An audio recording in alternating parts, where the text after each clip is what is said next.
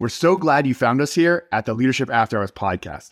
If you're finding value in this content, please hit the subscribe button on whatever platform you're on. This allows us to spread the modern leadership revolution. Plus, you don't want to miss out on a single weekly episode.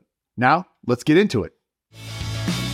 Welcome to the Leadership After Hours podcast. Real talk with real leaders committed to creating better companies and a better world. Presented by Stronger Leaders, Stronger Profits. With your host, Sean Patton. All right, welcome to part 2 with Raul Hernandez, growth and operations extraordinaire, speaker, author, consultant.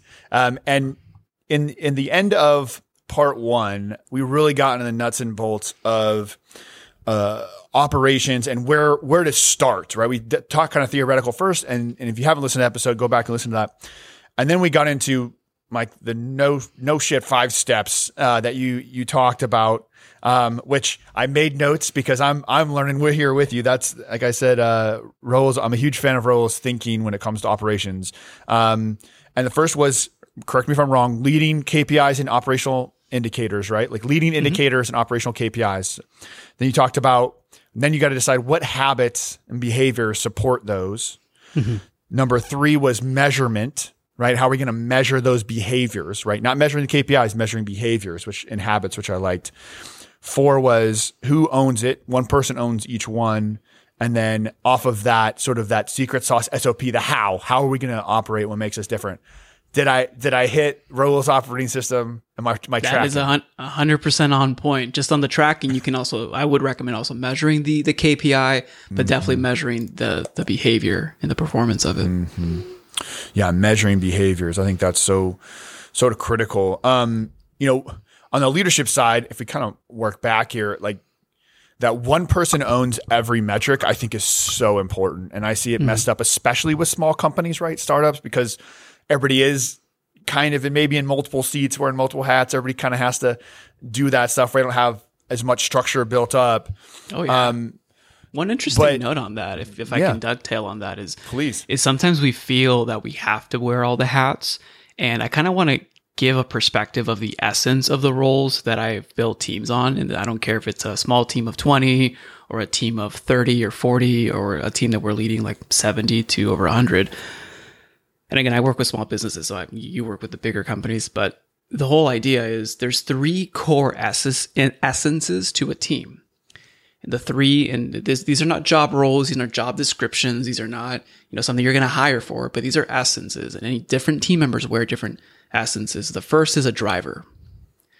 They're breathing life into the work that they're doing. They're breathing strategy, client relationship, LTV. They're directing what the team is doing. They're pushing things forward. They could be your quarterback of the team, but they're your driver.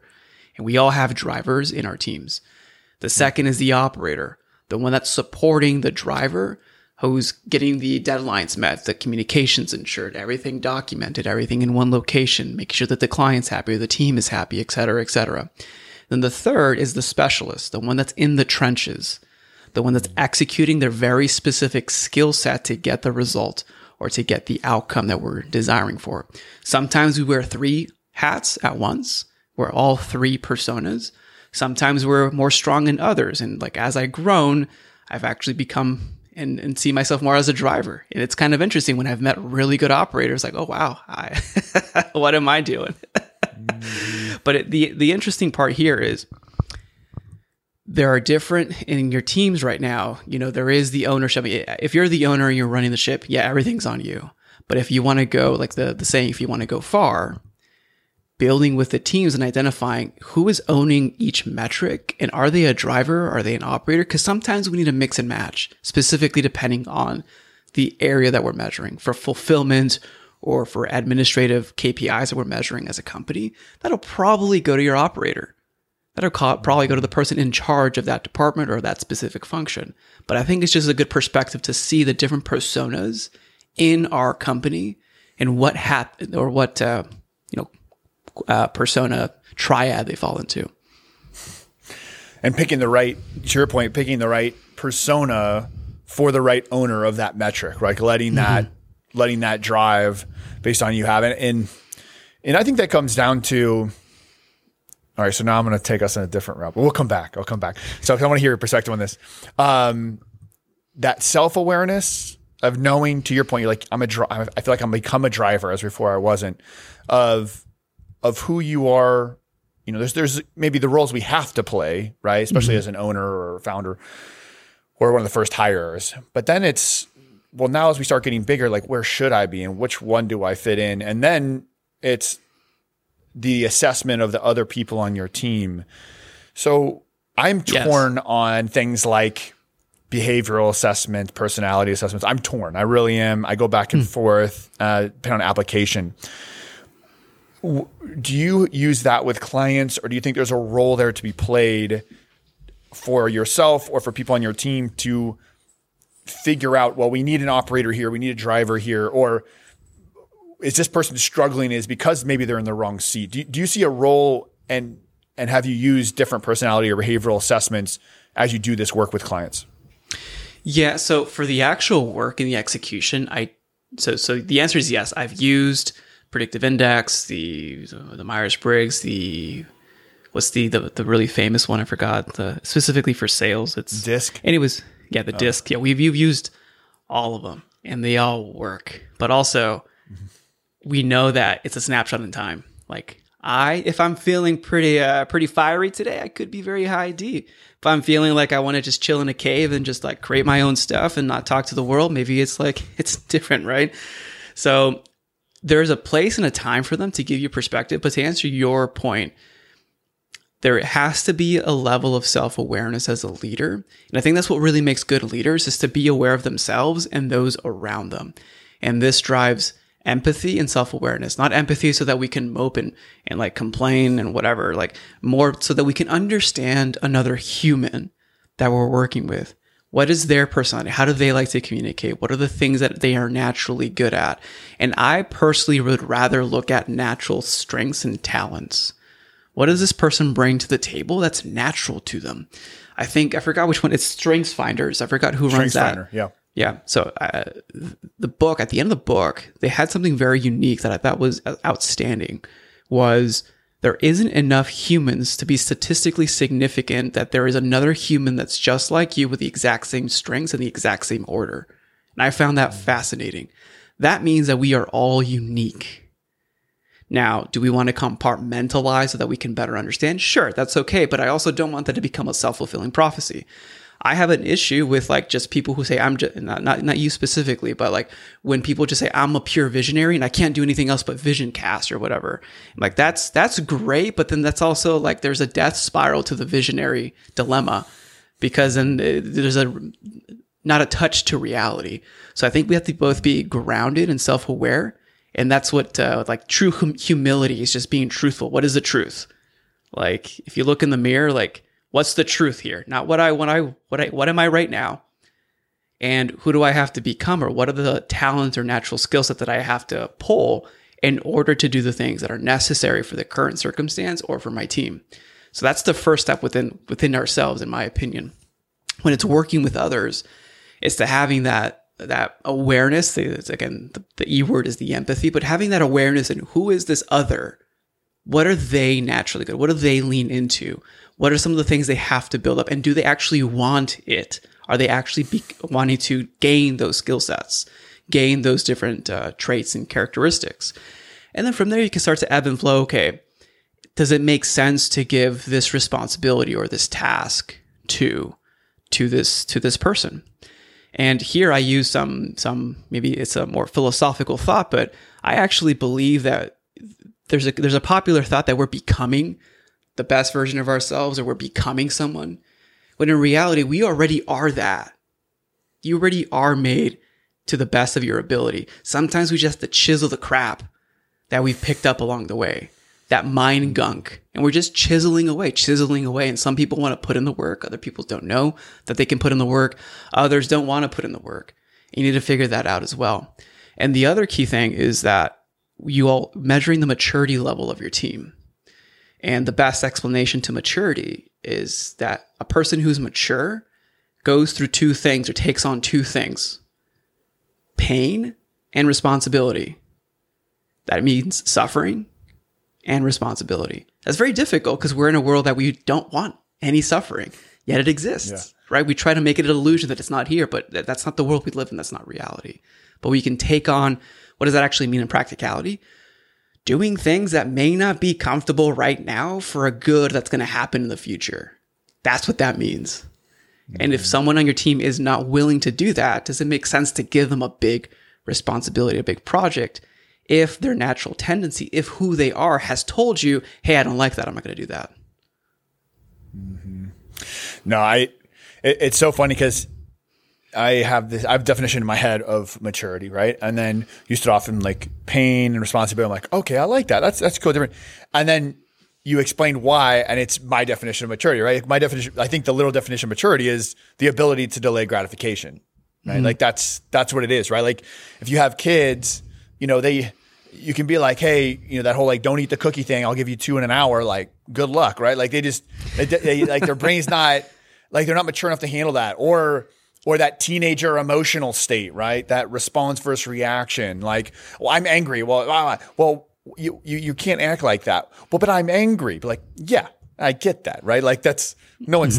You can feel angry and not act out, right? Like that's literally maturity. That's not like asking you to be inauthentic. That's asking you to be like a mature the adult. Emotional, and that ties into a whole slew of leadership of addressing an emotional need, but not acting on just emotion, using your intellect to drive your emotions and contain them, which again, there's different lessons in the world and culture and the marketplace telling us the other way. Go with your emotions, do what feels right. And again, I would want to see, okay, well, how is that ROIing for you? Yeah. Well, and that brings an interesting point, because where I do see it play out is when people are maybe trying to find, because you talked about finding your strengths, right? Or having people find their strengths. And when you do that, but sometimes I find, me along with others on my team, or as I work with companies, that maybe you ask them what they want or what their values or what their strengths are. And that's some introspection. That's some work to do. Not everyone gets there.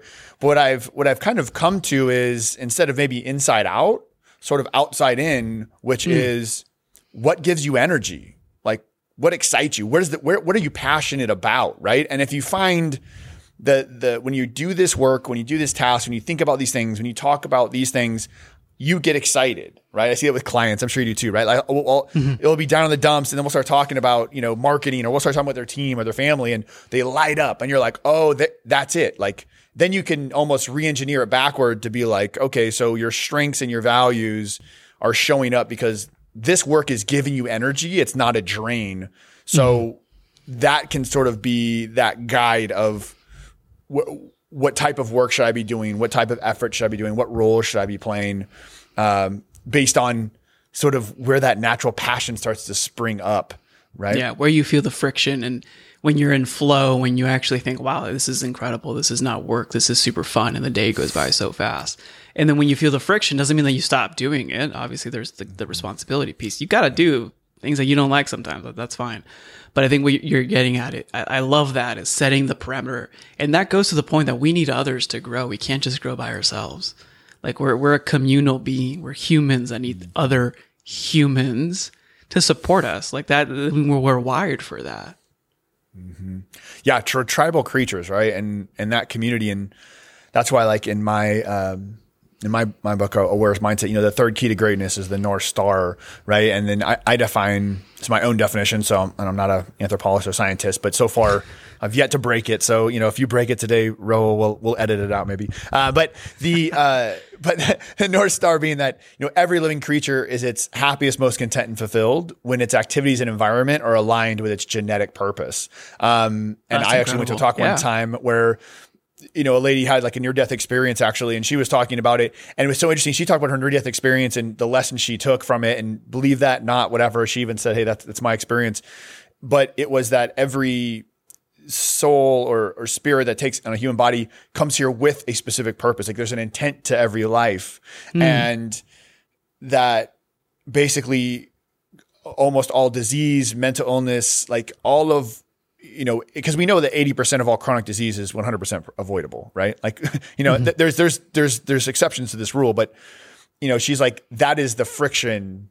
What she's describing is that like, when you're not living the way you're supposed to live, the way you're meant to live with the purpose you kind of came here for, then you experience depression, anxiety, because maybe you're living the way society thinks you should, or you're living because the way your parents said you should do. Misalignment. Right. And that misalignment. But when you get aligned, you do get in that flow state, in that passion. And so it's so funny because, I said genetic purpose, but you could just replace that with spiritual purpose, from her perspective. Just purpose in general. Like there's design to everything in our life and the way that the cosmos are structured as well. So there's an interesting take on that.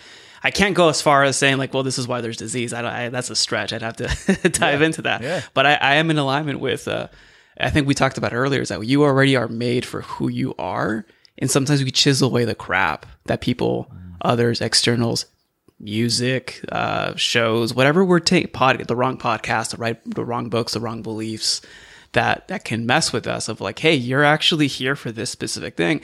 And when you think about it, it's pretty humbling. Like you could have been born in the 1500s. You could have been born in 800 AD. We're born here at this specific time for this specific place, not another time and space. We only have a limited amount of years. I don't care how much longevity you do. Like you're still going to have a limited amount of years. It's pretty interesting. It's pretty fascinating. It's humbling, but it's also appreciative. Like, hey, this is cool. Let me do what I can with what I have right now.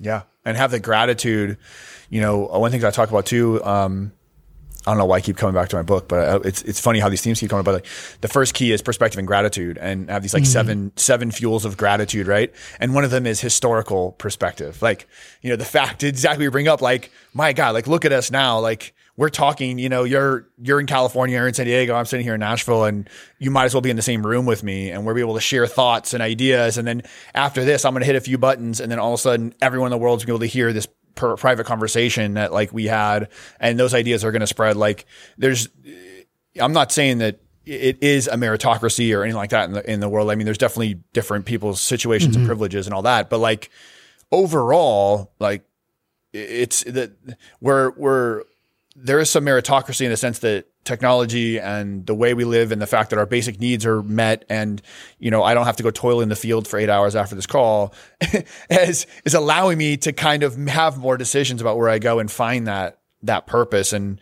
I think that's important for us, and it's important for us to recognize that, and how do we help others inside our organizations hit that optimal point and chisel away so they can become their best self for just altruistically, but also for the organization. Yeah, no, I mean, there's an alignment for that. Doing the good for the organization, stakeholder economics, like it trickles down. There's one interesting piece, this is just my perspective, and some of the best leaders that I've had the privilege to work with, know, and connect with, and even have as clients, they purposely, because of the access, because things have become a little bit too easy, they purposely do things that are a little bit harder. And like one of my guys just ran 103 miles. Like, why would you run 100? He just decided because that was his commitment. He wanted to become an ultra athlete because that's in his age. That's the only pro thing that he can do. Baseball's no longer in the game, and he wants to do that for his son. He wants to say, hey, your dad's an athlete. But that was his purpose. That was his reason. But he's doing these hard things, even like other very successful, like even in private equity in that world, they're waking up at 5, 6, and during the conferences, and they're running the stairs like 10 times. Like they're purposely doing things because of that. So there is that good that comes with it, but there's also the other side is like, am I maximizing or outputting as much as I can today with what I have? Not saying, because I think it's an arbitrary thought. Like, let's say the simplicity of working out, right? And you're lifting or you're doing something heavy. You can say, oh, you know what? I don't want to push myself too hard because I'm going to be back here tomorrow. But then we take for granted that tomorrow's actually an opportunity or a possibility versus let me just give as much as I can right now and not leave anything on the table in my work, in my relationships, when I'm talking to team members, when I'm helping them grow, when they're becoming or they're transforming who they are to who they truly are and creating that alignment. I think it's that gratitude of the moment right now. I do. I think it comes back to that presence. One thing that I've had to work on a lot coming out of the military, that I agree with everything you just said. As entrepreneurs, especially though, I think you do have to learn what those habits are, because I know like I burn myself out. I've talked about before, but like, So I was actually talking, we have this cool program called the Thor program in Special Forces, and it was just starting. Now it's like huge, but like basically we get these awesome personal trainers. Like we're talking, everyone there was like masters, PhD, Olympic committee, D1 programs, pro teams, and they were coming to train us, and it was awesome.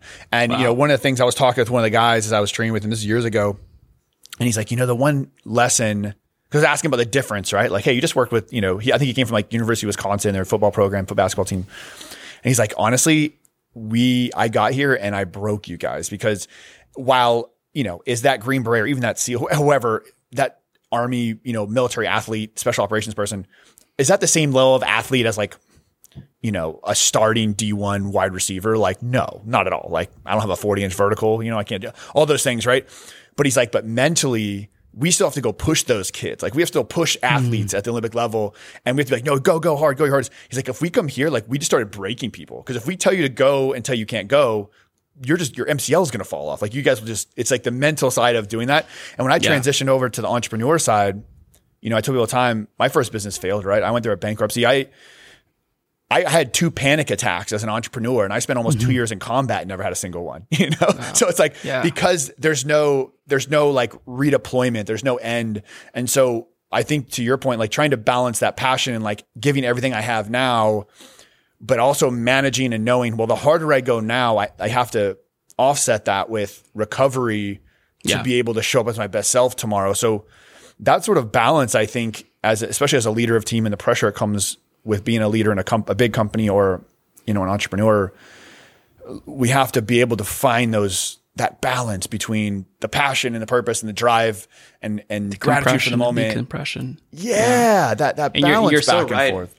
On the habit. And the one thing we avoid, I mean, we're talking here about the flip side, but we don't talk about what do I do on Saturdays or Sundays. We don't talk about the intentional habit of rest, the intentional habit of leisure. And leisure, not lounging around eating dozen cups of ice cream, which ice cream is great though, by the way. But huge fan. The leisure, I think we need to practice or learn leisure better as for your team, for yourself. And if you do this, you are also embodying these habits within your life, giving as much as you can, but then also focusing on the relationships around you that matter the most, focusing on your health, your mental health, your education, your future, your soul, whatever you're working towards. Then also resting. We're humans. We're not bionic machines. At least I don't think I am. Yeah. No, but you know what I mean? So there's that flip side.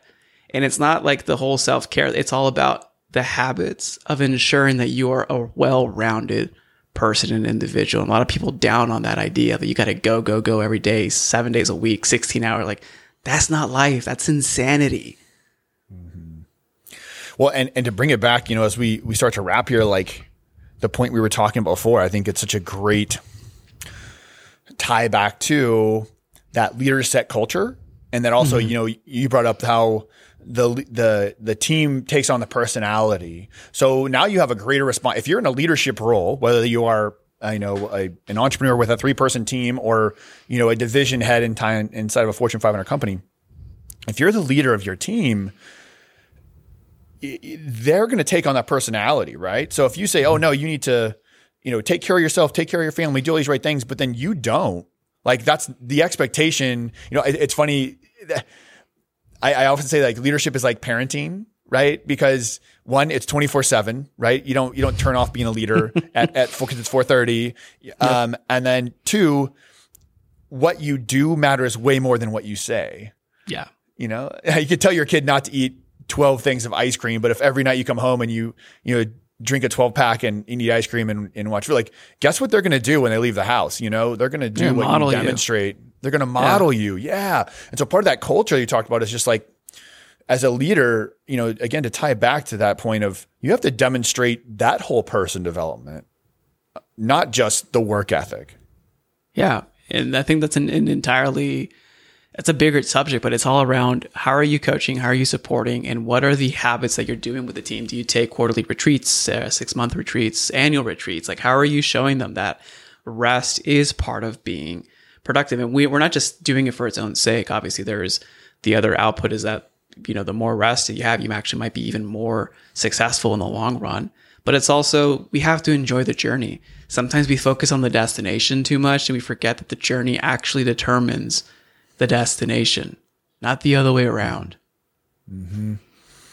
No, I love that and also the journey, the process is the current, that's like reality, right? Like that's the only thing that exists. That's the reward. Yeah, that's the reward. And it's the only reality. Like, we can, if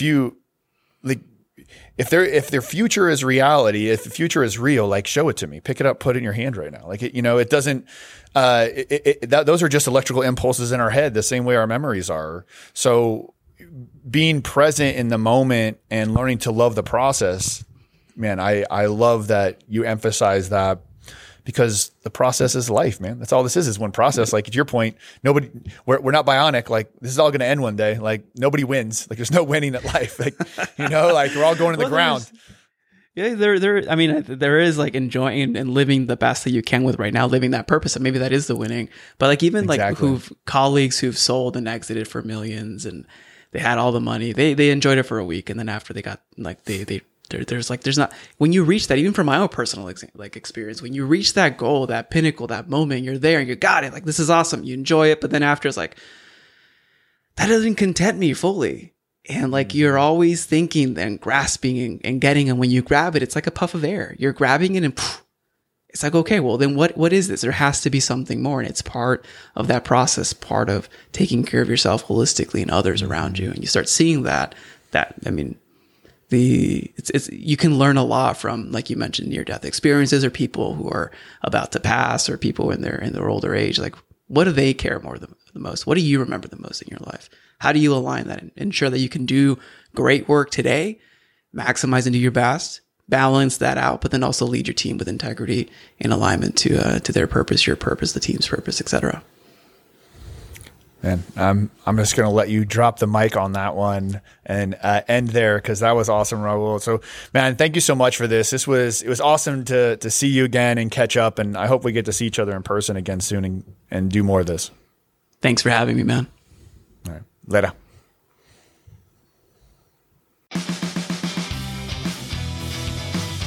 Thank you for listening to the Leadership After Hours podcast. If you haven't already, join us in the modern leadership revolution by hitting the subscribe button and giving us a review on whatever platform you listen to or watch the Leadership After Hours podcast. For a better tomorrow, create a new leader today.